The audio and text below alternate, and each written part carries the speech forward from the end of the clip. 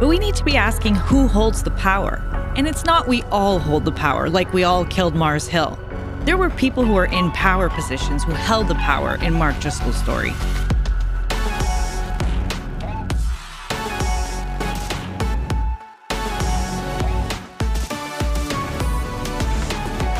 Hi, I'm Nate. I'm Gail. And this is Full Mutuality. Welcome to our very first episode. Woohoo! I'm excited. Me too. Okay, Gail, what is our podcast all about? Well, it's kind of in the name, mutuality. We're going to have conversations that highlight the need for true equality in many areas of society. So religion, politics, entertainment, and on it goes. And since there's extreme inequality in all of those spaces, we need to talk about it. But I do kind of feel like we're probably going to be talking more about religion than some of those other topics, given our backgrounds, right? Given our backgrounds. So for those who don't know Nate and I, if you're tuning in, because this is our very first episode and you don't know us, you'll probably get to know us as we go on. We'll share a lot more details of our story. But just as a brief overview, we've been dating for a few years and we both live in different countries. We got to know each other online, connected over our mutual love of the same hockey team, and then started realizing that we had so much in common due to our background in evangelicalism. Okay, so speaking of evangelicalism, our conversation today is about a podcast that Christianity Today has been producing called The Rise and Fall of Mars Hill. This podcast has generated a lot of interest and is currently sitting at the number 2 spot in the religion and spirituality category. Before we get into our discussion, I think it's important to know who Christianity Today is. Founded by Billy Graham, it is the flagship media publication of evangelicalism. And since evangelicalism is where you and I kind of hail from, and since this is our first episode, I thought it might be a good idea to give a little bit of background, which we'll probably flesh out over the course of our podcast. But to give the brief overview of where you and I come from, so for me, I was born and raised in evangelicalism. I grew up through fundamentalism, actually went to a fundamentalist university called Bob Jones University. After I graduated from Bob Jones, I left fundamentalism and entered the larger evangelical world, namely the evangelical non-denominational megachurch space. And I actually ended up working for 3 pretty big evangelical churches. The last one that I was a part of was Hillsong Church. Which we're going to get into in future episodes. We have a lot of history to cover when it comes to evangelicalism. Yes. And on my end, I grew up Italian Pentecostal, so charismatic church, and switched over into a church that was Open Brethren, which is basically like a Baptist Calvinist church. Across the stream, we were both pastors. Both you and I were pastors on staff. You were a children's pastor. I was a youth pastor. We have both spent time in charismatic churches and non-charismatic churches. And we've both spent basically most of our time in evangelicalism in patriarchal or complementarian churches. Since we've kind of talked a little bit about who Christianity Today is, I also think it's important to know a little bit about who this church, or give a little introduction into who this church is that they're talking about in their podcast. So the church that they're talking about is this church called Mars Hill Church, and they are part of a movement called the New Reformed or Neo-Reformed movement, and that's their theology. So their theology is Reformed theology. It's also known as Calvinist theology, and we'll probably elaborate on this a little bit more maybe in a future episode. But just again, to give an overview, so Calvinism or Reformed theology emphasizes God's sovereign, complete control over every minute little detail in the universe, past, present, and future. It also emphasizes that God seeks to bring glory to himself through every single thing that happens in history, every good action and every evil action. So basically, God is the narcissistic micromanager. Yes, God's a narcissistic micromanager. And there's some other things that kind of characterize Mars Hill as well, right? Like the complementarian theology, which, just to give it in the quickest overview that I can, it's guys are in charge, dudes are in charge.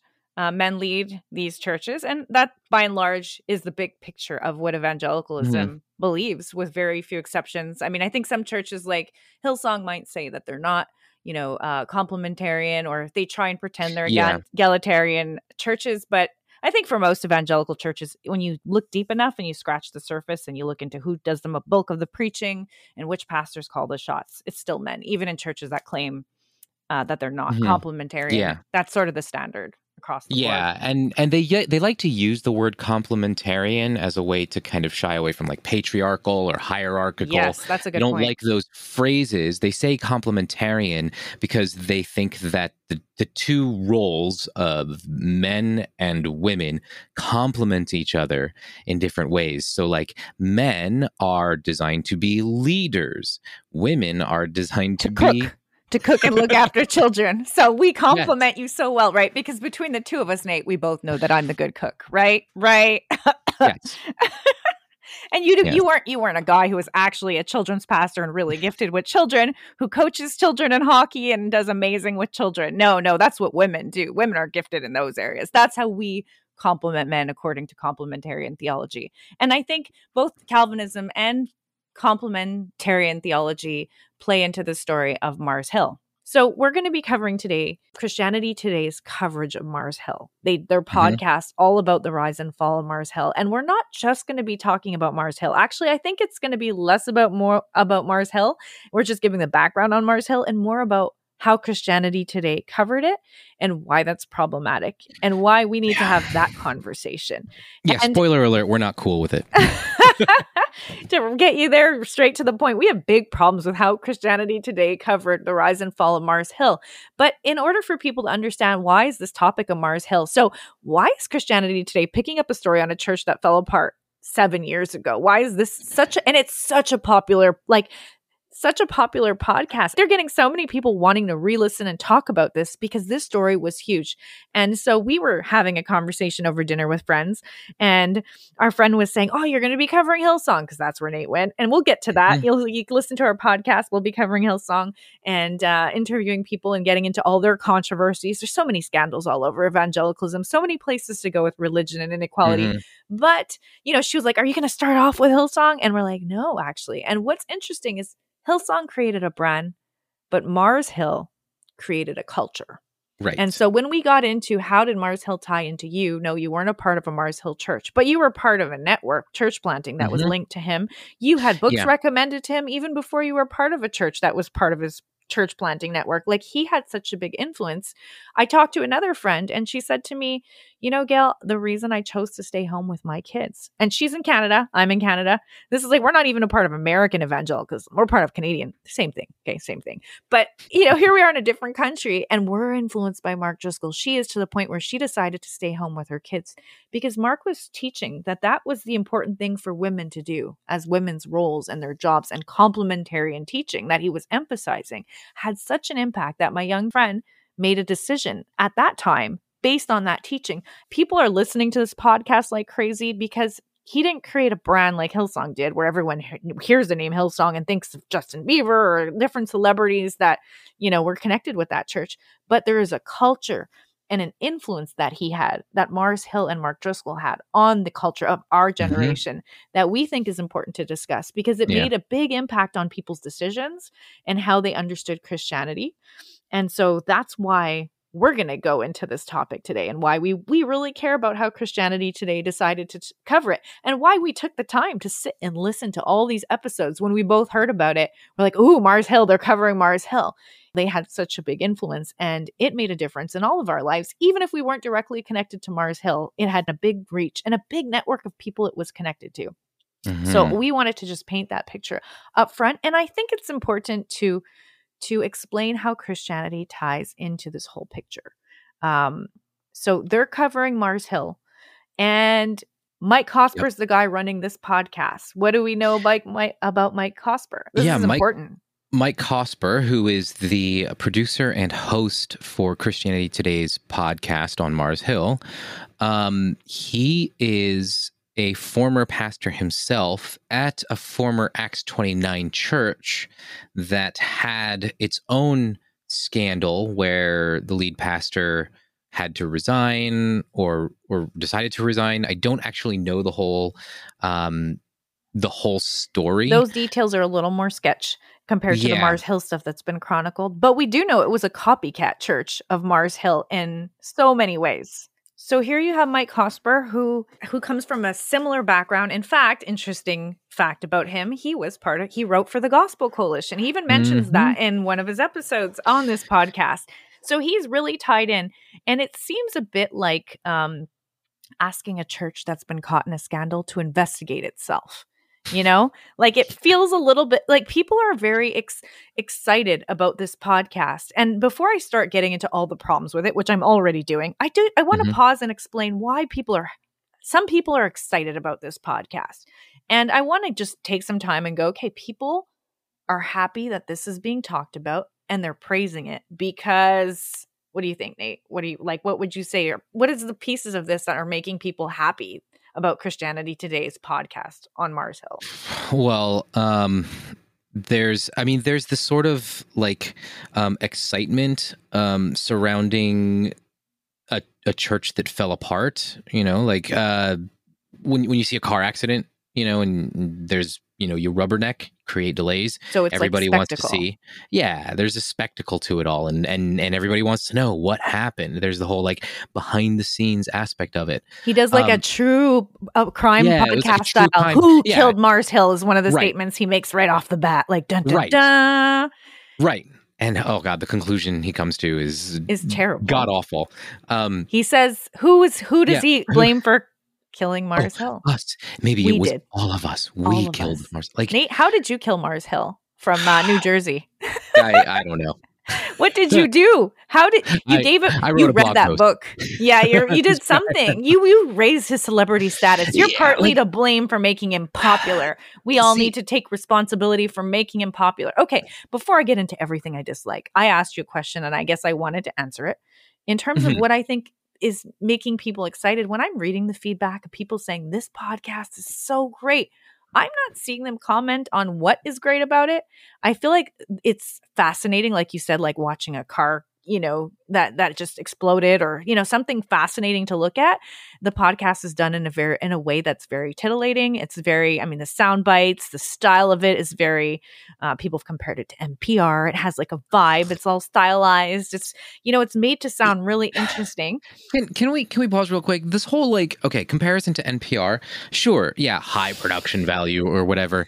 But like, at least with the NPR podcasts, for the most part, they have legitimate hard-hitting journalism where they're actually digging into what's going on. But Christianity's long-form journalism highlights the sages and storytellers with wisdom. I think they say something like that in the podcast on the regular when they're trying to promote why you should donate to them and subscribe. Yeah, so we can promote this kind of work. But you're right. This is not objective journalism, because I'm saying the positives, which are that people are happy about. And I think what they're happy about, some of them in a legitimate way, besides, oh, wow, it's so nice sounding. It's cool music and whatever. I think people who might actually be genuinely happy to feel like their stories are given some time and attention by something so popular like Christianity Today being a flagship, Billy Graham sort of trusted Christian organization that's, you know, shining a light on a problem that wasn't acknowledged and was sort of supported by the majority of evangelicalism. Yeah. When things were imploding, I mean, they were imploding for a long time before Mark Driscoll even ran away. And the people who were suffering in that environment, their stories were not being heard. And the people who went to those churches were harmed. People who were, you know, even under those teachings were harmed. And I think for a lot of people, it feels nice for it to be finally acknowledged by someone who's taken credibly in evangelicalism to say there was a problem here. So people feel happy they're being heard. People feel happy the truth is being told, that stuff is being expressed that happened, that they lived through, the trauma that they've experienced is being validated and confirmed. But I have so many questions. One of them being, why now? That's a really good question. And so the answer that I had thought when I first heard that Christianity Today was going to be doing a podcast was maybe they're doing this now because of all of the scandals that are coming out about Mark Driscoll at his current church, Trinity Church in Scottsdale, Arizona.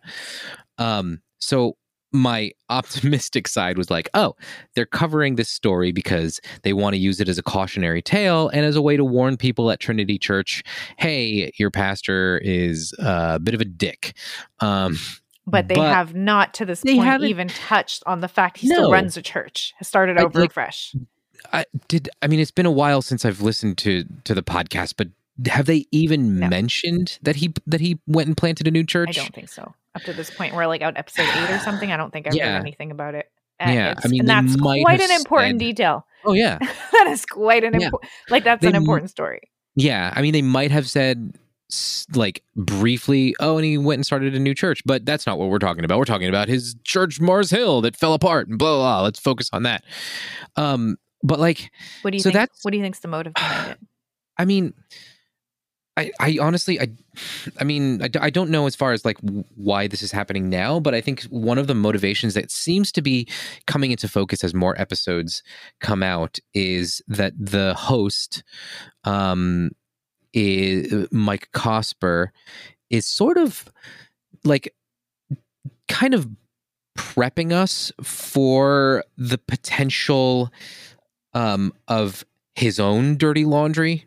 And whatever stories are, whatever skeletons are in the closet of Sojourn Church, I feel like it's probably only a matter of time before some of that stuff starts to become public. And I'm wondering if he's trying to paint Mark Driscoll as a somewhat relatable character, because that's kind of what he's doing. You had taken down some quotes, right? Like something that okay. So I'll give the quote where, when we were listening to him say this, we were both like, is this projection? So he goes, underneath this all, this is a question about power. I think this was on episode, I think it might have been the Bobby night or the next one. Maybe it was the next episode. So it was one of the recent ones. He goes, underneath it all, it's a question about power, how it evolves, how it grows, how it centralizes or decentralizes, the things it does to us and the things we do to protect it. I'm like, who's protecting power? Wait, is your common evangelical person protecting power, or are there certain people who are in power in evangelicalism? Because that's an important distinction right there. Yeah. But he's saying the things we do to protect power. Yeah. So this is somebody in power talking about protecting power. There's a danger in hearing this story and thinking it's about somebody else. Wait, hang on. When we're hearing this story, there's a danger in thinking it's not about me? Like, I should assume this story is about me personally, or is he talking about himself? Because this is where it really feels like projection. Because what do you and I have to do with thinking about this is about us somehow? He's like, there's a danger in looking at Mark the same way as someone else, someone unlike us in every way. Nate, you and I are like Mark in every way. If we don't see it that way, then there's a danger in us not thinking we are like Mark in every way. There's a danger in seeing ourselves as unlike him in every way. We all have Mark Driscoll in us. Did you know that, Nate? This could be total depravity, but it also could be a bit of projection going on, I think. Yeah. I think there's a little bit of both. I think he's using the doctrine of total depravity as a way to kind of cast everybody in this light, to make Mark Driscoll relatable, to say like, oh, we're all like Mark, like the whole, but for the grace of God, there go I, that whole thing. And so I think that's kind of what he's doing. I think he's using total depravity as an opportunity to cast Driscoll in a favorable light, or to cast us in as unfavorable a light as Mark Driscoll. I think there's this concept of sin leveling, right? This idea that, all sins are the same. Right. So whether you rape someone or you tell a white lie, that's all equal in God's sight, which is so messed up. Like, if you think about, if you respond to people the same way based on that, there's like not a recognizing of safety, how to respond to things, how to hold people accountable. Like treating everything the same way is extremely dangerous to do in leadership. Sin leveling serves that abusive people are not held accountable.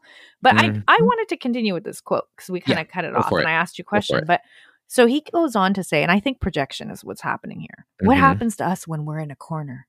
When it feels like something important might be stripped away from us? Perhaps more importantly, what happens to us when the wind is at our back and triumph after triumph happens to us? When a whole lot of people can point at us as the reason for their own success and as a source of purpose and belonging. Is that how you feel? Do we have like people pointing at it? Who is he talking about here?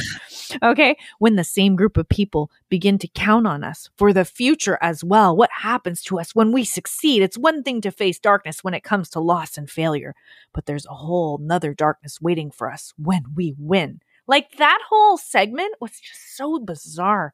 Yeah. It was like if he's talking about Mark Driscoll, there was definitely a darkness that came with loss and failure that we're talking about on this podcast. Mm-hmm. But he's alluding to people were like what you said, maybe stuff that hasn't been exposed yet. What if you're winning and you're like Mark Driscoll somehow? It's a very convoluted, strange thing to be saying as his point of underneath it all is a question about power. And I agree with him that this is a question about power.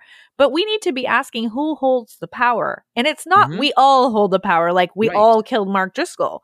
There were people who were in power positions who held the power in Mark Driscoll's story. This episode is sponsored by Anchor. If you haven't heard about Anchor by Spotify, it's the easiest way to make a podcast with everything you need all in one place. Let me explain. Anchor has tools that allow you to record and edit your podcast right from your phone or computer. When hosting on Anchor, you can distribute your podcast on listening platforms like Spotify, Apple Podcasts, Pocket Casts, Google Podcasts, and many more. It's everything you need to make a podcast all in one place. And best of all, Anchor is totally free. Download the Anchor app or go to anchor.fm to get started. See, this is where I think we have a little bit of a conflation of organizations. So we have in the U.S. this idea of this belief that we're a democracy. I hope we still are, though it often doesn't feel like it. So there's this idea of a democratic rule, right? So that we as the people have a say in how we're governed. And it almost seems like he's conflating this idea of democracy with how churches function. And the churches that he comes from are nowhere near democratic. So the people in these churches have no say whatsoever in how they're governed. They go in there, and so churches like Mars Hill, like Hillsong, they operate as businesses with a top-down structure, with a CEO, whether they want to say he's a CEO or not. They have a CEO, they have an executive team, board, whatever. They function like businesses, and the general congregation are consumers. They don't have a say, really, in the product that they're given. They buy into the product, but then they fuel the product by offering free labor because they're going in there, and many of them are volunteering their time and energy. And what I think Cosper is doing in that instance is he's essentially saying, we all are complicit because this is our, like, we're responsible for, like we vote in our elections for our government. We have a say in how our government runs. We are the church. Like that message gets, and I realize I was a little bit down a rabbit trail there, but I think this is where I want to land. We are the church, right? If that's their belief and if that's their ideology, they say we are the church. All of us collectively are the church. Then we are responsible for its downfall. We are the ones that killed Mars Hill. But in the case of these evangelical churches, we have no say in what's happening there. It's a top-down structure with Mark Driscoll at the top and no accountability, and everybody else kind of just fueling his empire. This sort of ties into what you're saying, Nate, but I have another quote, and this one's from Cosper. He says, this is hardly, and actually this first statement, this is hardly an isolated phenomenon, is one of the reasons why we want to cover Mars Hill on our first episode, talking about evangelicalism, because what happened at Mars Hill happened on a micro level in so many other churches. Maybe it didn't have the big spectacular crash of Mars Hill, but these sort of abuses of power, that, like you said, the people at the top running the show and their control over it and sort of the way the systems are set up are similar and modeled across evangelicalism. So when he says, Cosper starts off, this is hardly an isolated phenomenon. This is after he talks about, who killed Mars Hill. He goes, why do we keep doing this? Why are we regularly platforming people whose charisma outpaces their character and who leave devastation in their wake? Something attracts us. We buy in, and then we watch the collapse like spectators at a demolition derby. Understanding why this happens is really the purpose of the whole podcast. And I'm a little bit blown away listening to that, because understanding why this happens should be the purpose of this whole podcast. but I'm not seeing that as I'm No. listening to this podcast. I'm not seeing, there's a statement that they make in this very catchy intro that they have where they have this, I think it's Kaleidoscope. What's the name of the band? King's Kaleidoscope. King's Kaleidoscope is playing this really popular track in the background. They're a Mars Hill group back in the day. I find that funny. Sorry, real quick. I find that really funny that, you know, they're talking about the rise and fall of Mars Hill, but everything about this podcast feels like a Mars Hill production. Right. You have King's Kaleidoscope, which is a former Mars Hill band. Their logo, their podcast artwork, it looks like a Mars Hill sermon series logo. Like everything about, and even the voices, the everything just sounds so like you want to critique or analyze Mars Hill, but you're emulating them. Well, even the point he makes about something attracts us, we buy in, and then we watch the collapse like spectators at a demolition derby. What's he doing? Is he not providing the spectacle for the audience of the collapse of Mars Hill? Like that's what his podcast is like. Look at this carnage, and then he's criticizing people for saying, "Look, this is a bad thing that we do. We caused this because this is what we do. We buy in, and then we just watch it fall apart." But then you're providing that as like the trauma porn for everyone to listen to. And it's such a contradiction that he's doing the very thing he's critiquing. Yep. But I feel like getting back to the song, the intro with King's Kaleidoscope, that was that Mars Hill band, they play this catchy song interspersed with clips of Mark Driscoll doing, "How dare you? Who in the hell do you think you are? Who do you think you are? You are not God. You are just a man. You're not an impressive man." That craziness by Mark Driscoll, you hear him screaming that, okay? And in this catchy intro. And then they have it also interspersed with quotes by people they've interviewed. And one of the first quotes they have, actually the first quote they have that's not a song or that's not sung, it's the first spoken thing they have in this intro clip that becomes the theme song for this podcast, is they have someone named Jen Smith, who was a pastor's wife. She gives her a little bit of her story in one of the episodes, but she makes a statement and she says, "Why are we not looking at the deep-seated reasons for this?" Mm-hmm. This is one of the first statements in this theme song that's going to be repeated over and over again. And my heart echoes this. As I listen to the Christianity Today podcast covering this, my heart keeps asking this question: why are we not looking at the deep-seated reasons for this? So anybody who's hearing us complain about Christianity Today covering Mars Hill and thinking, "I'm so happy, Gail, that they covered this. Finally, it's getting the attention it needs. I felt seen. I felt like people were seeing my story and hearing it." I'm thankful for that. And I don't want to take that away from you, what that feels like. But I want to validate that even further in saying that there is stuff they are skirting around the deep, what Jen Smith said. Why are we not looking at the deep-seated reasons for this? And this is why we're getting on Christianity Today's case about it, because they are not looking at it. They're saying their podcast is about understanding why this happens, is really the whole purpose of this podcast.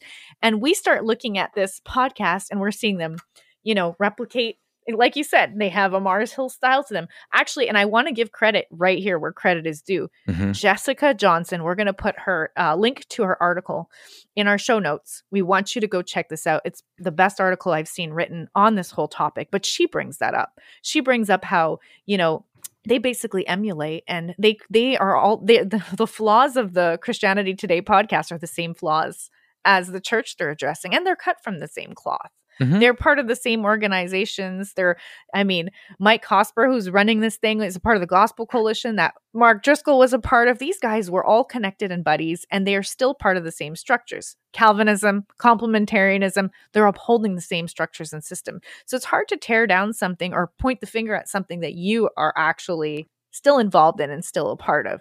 But I do want to point out Jessica Johnson, and I really want to highlight her because we've gained so much knowledge. And actually, she's featured in this podcast, but she's edited.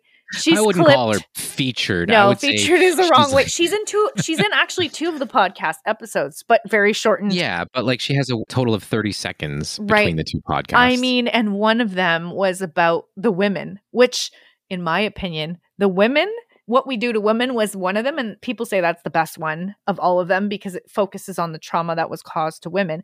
And because it was a complementarian church, that is a super important topic. I asked you early on how, your religious background connects to Mars Hill. I feel like for me, how it connects is patriarchal complementarianism. I was in a patriarchal church as a woman, and that has a certain impact on you as a woman that men do not understand what it's like in those environments. There's a certain damage that's done to women where guys are in charge, where they call the shots. They have the final word and say, where, you know, I had scenarios in my church where people walked out because I spoke because I was a woman, and I'll probably mention that in other episodes when we get into topics related. But it's something where if you're a woman, it's a specific kind of trauma that you're going to experience if you're a woman in leadership in a patriarchal complementarian church.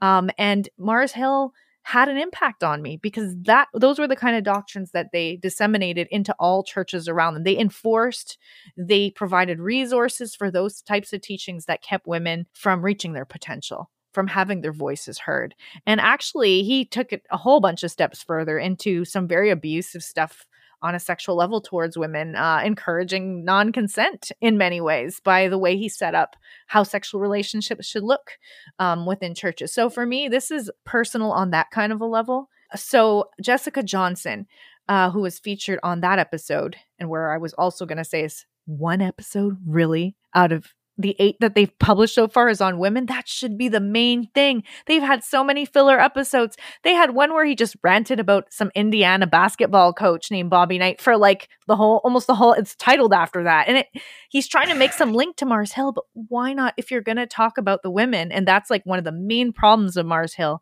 that they should be mainly featured. And that is Jessica Johnson does a fantastic job of explaining one of the big problems is that they're not centering the people who are most harmed. Most of the people who come onto this podcast for Christianity Today are the guys who suffered the least, who are in the biggest positions of power, who are fanboying still on the podcast and name dropping and being like, I shook hands with Tim Keller. Oh my, it was like meeting a famous football person and it was so cool. Here's the problem though. The people that they've got on, these guys that they're bringing on the show are guys that were not affected quite as heavily. They were like peripheral. You know, if you want to bring on a guy on the show to discuss what went down, reach out to Paul Petrie. Bring him on the show.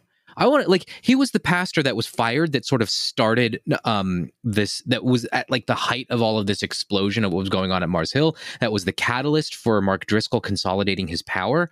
I want him to share his story. Like, you want to talk about what went down? Get those people on. Right? Not these guys on the periphery, or even fucking Ed Stetzer.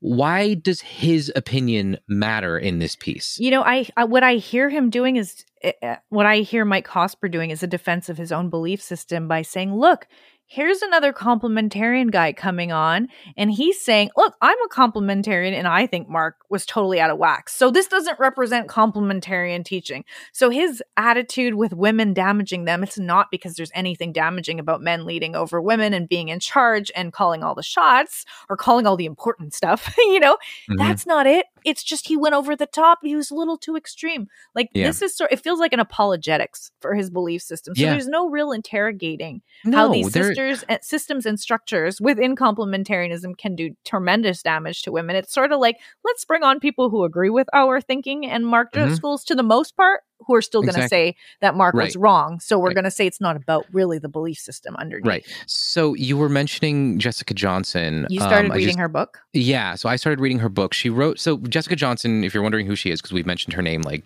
6 times already. She actually, I believe she teaches at University of Washington and sort of like some of... Right. Her expertise is in anthropology, sociology, gender studies, etc. I say etc., but I mean, like she's got credentials. She's a doctor. Right. So she kind of embedded at Mars Hill back in its heyday in the early mid 2000s, and she was there for 2 years. I don't think she joined as a member because she's pretty clear in her book that she's not a Christian, but she developed friendships and attended the church every week, and even went to several of their non-Sunday events. And then out of that time being embedded in that church, she ended up writing a book. And what's interesting, I think I heard her on another podcast, or you heard her on another podcast and relayed it to me, that she didn't actually set out to write a book about Mars Hill. She was doing a different study, and then her time at Mars Hill was so fascinating. And what she was writing about her time at Mars Hill, somebody else was like, please write about that, because that seems like something very interesting. Yeah. So Jessica Johnson, I believe she initially embedded in because she was studying about the LGBTQ community and different perspectives on it. And she wanted to listen to the pros, those who were for, against, just kind of evaluating culture. And she had heard that Mars Hill was a very liberal appearing church. They seemed so trendy and young and hip and doing all these things that look liberal in appearance, but they had a very conservative opinion on this topic. So it wasn't like your typical churches that were anti-LGBTQ. It was very different. And I think that tracks with what we were talking about earlier, that like he took some very old stances that were losing popularity, and he sort of brought it to younger people with a vigor and even an intensity and even more harmful in many ways. And so she was embedded in there and did a lot of interviews. And her book is called, for those who want to check it out, it's called Biblical Porn. I mean, interesting title. Yeah. Very interesting title. I forget what the subtitle of the title is. Labor, affect, and I know that you have it right in your hand. You have your e-reader. It's Biblical Porn, Affect, Labor, and Pastor Mark Driscoll's Evangelical Empire. So that's the title. She kind of explains a bit of that. Her title, Biblical Porn, was really a lot about how he used the word biblical. Is a very, people focus on the porn because it's, porn, titillating title. But they're actually, she said the word biblical was because the Bible was constantly used, but not really used. But he would say he was using the Bible constantly, like even when he, finally repented, quote unquote, which wasn't really a repentance at all. He brought up the Bible with him and started talking, held the Bible in his hand and kept saying Bible, Bible, Bible, and like talking about how Grace gave him this Bible and like right. Grace was his wife. Grace, right. Using the Bible as a prop, kind of like how Trump did when he stood in front of that church for the photo op. I'm giving the Trump comparison because like he did the whole, I think in one of the podcasts Jessica was on, she was talking about this and giving this example of like even the Episcopalian bishop that Trump was standing in front of that guy's church was like very bothered by the whole scenario. Mm-hmm. It was like, it was such just a photo op and it wasn't really representing his beliefs. And so the Bible is used that way by Mark Driscoll. There is a quote of hers that you had taken down that I found really interesting. And I think it really highlights just how far Mark Driscoll took things. I mean, he wasn't just complementarian in his teaching, but the whole idea of biblical porn, he sort of had this pornographic way of describing a woman's role in a man's life. And it was so absurd and over the top and so degrading and traumatizing towards women. And I think sometimes he said the quiet parts out loud. And what I mean by that is often in complementarian teaching, some of this is just not spoken. He kind of took those quiet parts and sort of amplified them. So some of these dangerous teachings aren't said this sort of explicitly or this sort of vulgarly in your more conservative churches, but it doesn't mean the attitudes aren't there. Mark just literally unabashedly would just spew out in verbal diarrhea this. So this is from the book, and it's a quote directly from Mark. What the guy wants is to see a stripper, a porno, and have some phone and cyber sex. What the guy needs is a good Christian woman, the kind of woman who knows that men like unclothed and sexually aggressive women. Why? Because they're breathing. As long as a man is alive, he's ready for sex every minute of every day. Ready for that, Nate? Every minute of every day. Ladies, listen closely. The guy will never get the big dreams out of his head. He can either explore them with his wife, become bitter and sexually repressed, or sneak off to the strip club, or log on to the net and escape in a moment of adventure. So it would behoove a good, godly woman to learn how to strip for her husband. Like, this is... You know what that tells me?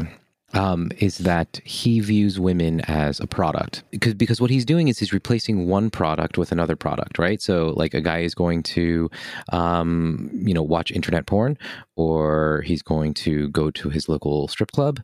And in both of those examples, the woman is a commodity, is an object to be viewed. And then he is now placing that role upon the good Christian wife. Right. And Jessica goes on to explain, pornographic scenarios are redeemed as enacted by Christian wives rather than local strippers.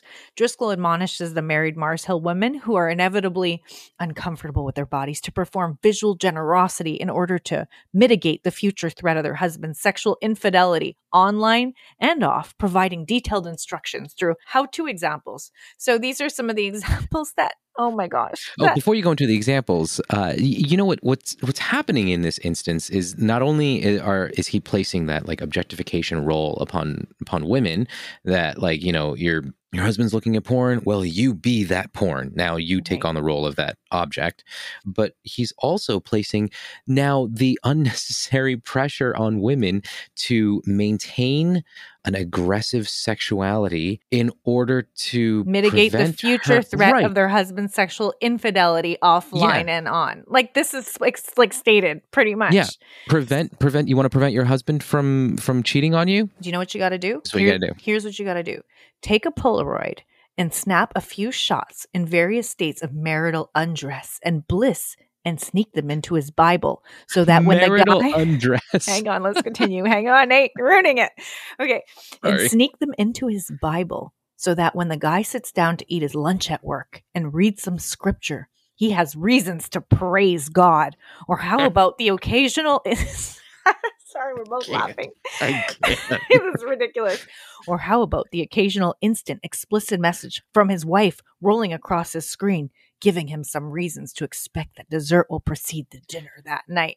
Like the way he talks about women is literally like their meat, that the dessert will precede the dinner that night. Like the women are the props. So then she goes on to say in Driscoll's post, pornography is simultaneously, this is really insightful of Jessica.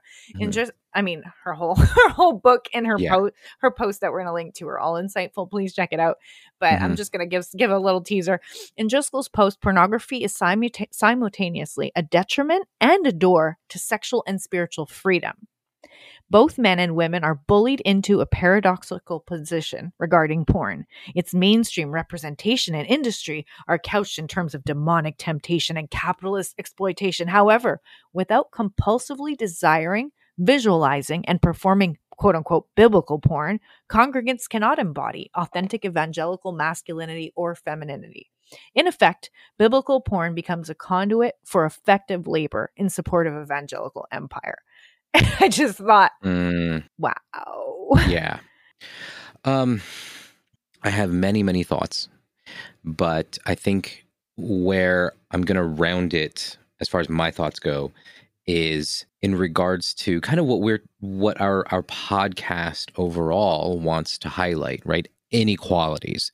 So in this story with regards to Mark Driscoll, and why I think we have a problem with Christianity Today and their coverage is that one of the big problems, one of the reasons that Mark Driscoll and Mars Hill rose to fame was because of the way they handled sex and sexuality. And that was simultaneously one of the big problems foundational to how Driscoll preached, to what led to, obviously what led to their downfall was structural changes, structural issues, the fact that he had zero accountability, spiritual abuse of his staff members and pastors that were subordinate to him. But part and parcel to all of that was his view of women. So yes, our whole podcast is about inequalities, and like we could talk about the inequalities in his governance structure and the fact that he has all of the power, and he's doing it again at his current church. I want us to be very clear, is that this kind of thing is happening even worse at his current church, where he has zero checks and balances. At least in Mars Hill. We need to drop a clip right in here about how he feels. Yeah. Currently, this is a clip of him right now talking about his church and about himself, knowing all the scandals, knowing about, the stuff that's available to anyone who wants to Google him. This is how he talks about himself. Check it out. You can Google me. I'm not very well liked in certain circles. And I don't care. Does this sound like a changed dude to anybody? Well, what's even more interesting, and I'm going to play another clip of him from the past. And this is the kind of thing that he said, people don't like me. There is a pile of dead bodies behind the Mars Hill bus. And by God's grace, it'll be a mountain by the time we're done. You either get on the bus or you get run over by the bus. Those are the options. A couple things, right? So he's talking about we're so on mission that, there's going to be a pile of dead bodies and by God's grace, there'll be a mountain. Well, your entire church was the mountain of dead bodies behind your bus. A couple problems with his attitude, the first of which being, look, I am all for not caring what people think and living your life and not being beholden to other people's opinions of you. However, if you want to be a functional, empathetic human being, you have to at least care about the impact that your words and actions have on the lives of those that you are influencing. And this is clearly a guy who gives no shits about what kind of pain he's causing people. And the more power you hold, the more you need to have empathy and care about the impact of what. Not that if you don't have power, you shouldn't care about the impact. You should. Everyone has an impact. But those who have more power have more impact and can do much more harm. And that's why we're picking on Christianity Today, too, because they are an evangelical organization who cannot objectively critique the belief systems that they also hold to. They keep deflecting. Right. They kind of present it and they sort of back away from really talking about it. The key people in the movement who could have held them accountable, they're not really covering the worst of it. There's John Piper that gets brought up, and they mention how, we talked about Calvinism and the Young Restless Reform movement. And they talk about, Piper and his sermon about seashells and how, people were just craving meaning and purpose in life. And they chose that as a clip of John Piper. Meanwhile, there's other clips of John Piper that can give you an understanding of the toxic masculine view. We'll play it for you. We will. What should a wife's submission to her husband look like if he's an abuser? Oh my. If it's not requiring her to sin, but simply hurting her, then I think she endures verbal abuse for a season, and she endures perhaps being smacked one night, and then she seeks help from the church.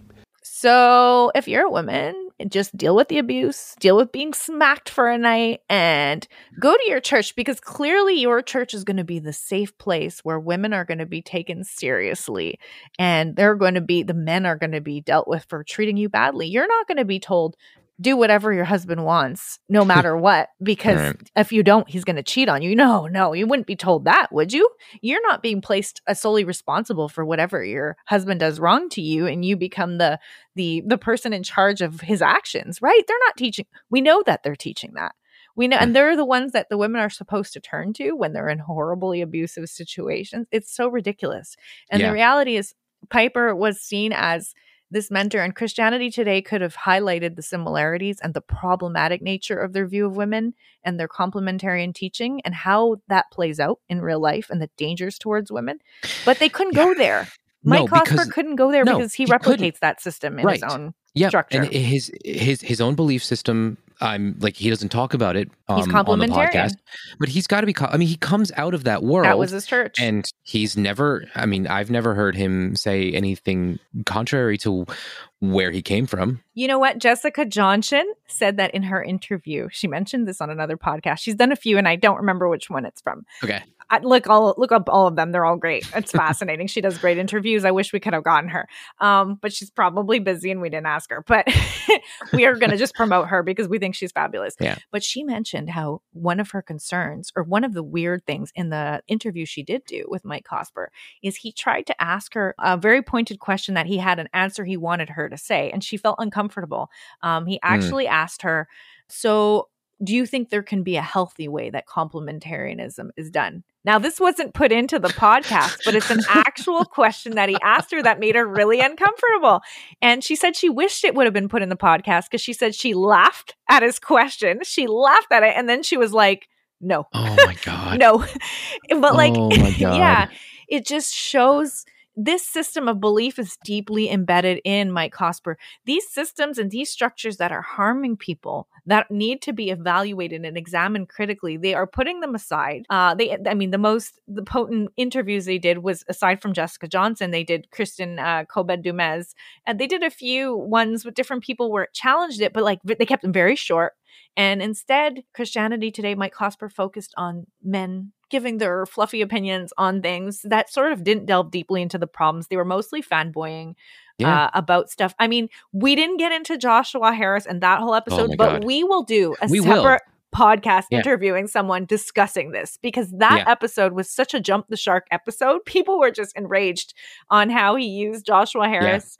And just to answer something early as we're closing off, you mentioned, reasons for why this he might have chosen to do this. And, you were mentioning possible skeletons in his own closet. I could see this as a kind of projection. I think the assumption I'm under, and I could also be wrong, we're both just speculating, Right. But I mean, for me, it looks like the evangelical movement is in trouble right now. One of the reasons we talk about evangelicalism is there's big shifts and shakeups, and I want to specifically deal with white evangelicalism because that's where me and you hail from. And I want to specify that.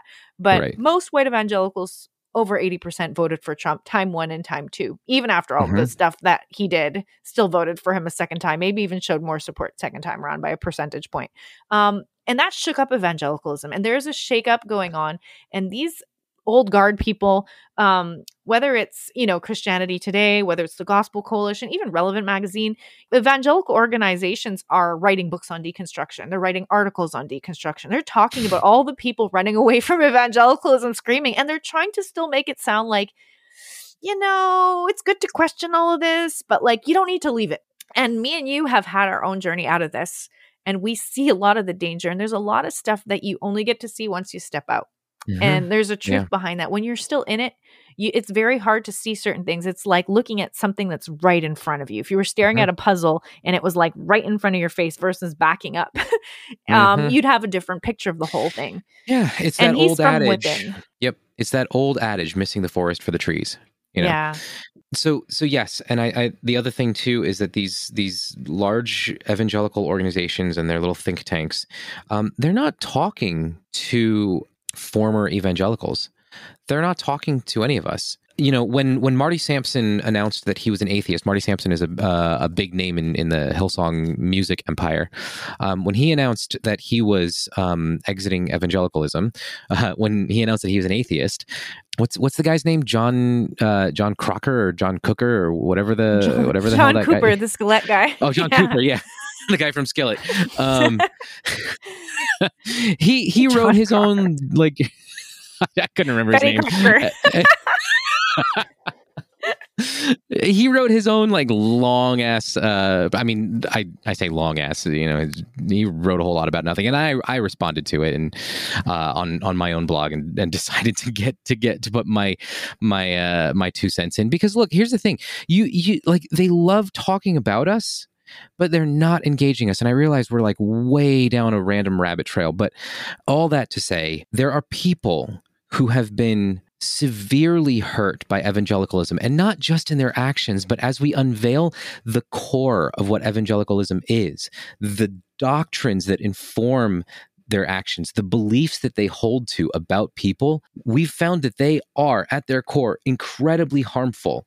And that, I think, is where the inequality lies in this story. One of the intros says it's a story about, and this is in this Christianity Today podcast about the rise and fall of Mars Hill. They say it's a story about power, fame, and spiritual trauma.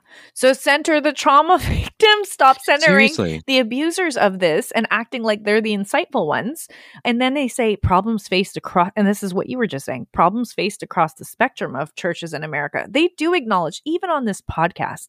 So there's somebody they interview, I think it was a former writer for Christianity Today, maybe even the editor. They had a whole episode where, not the whole episode, but on part of the episode, they feature this guy, and I wish I remembered which one it was, which of these male white people it was. Yeah.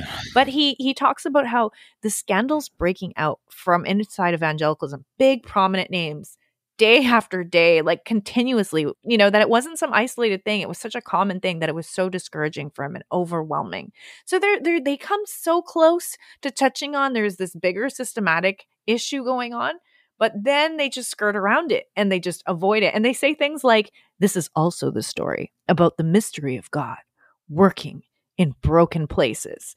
So they have their spin that you need to stay within this thing, that God is still doing a great thing, that this is, whatever trauma you're seeing. Yes, it's trauma. It's a story about trauma, but it's also a story. I haven't heard them talking about how God is working in, what are they talking about?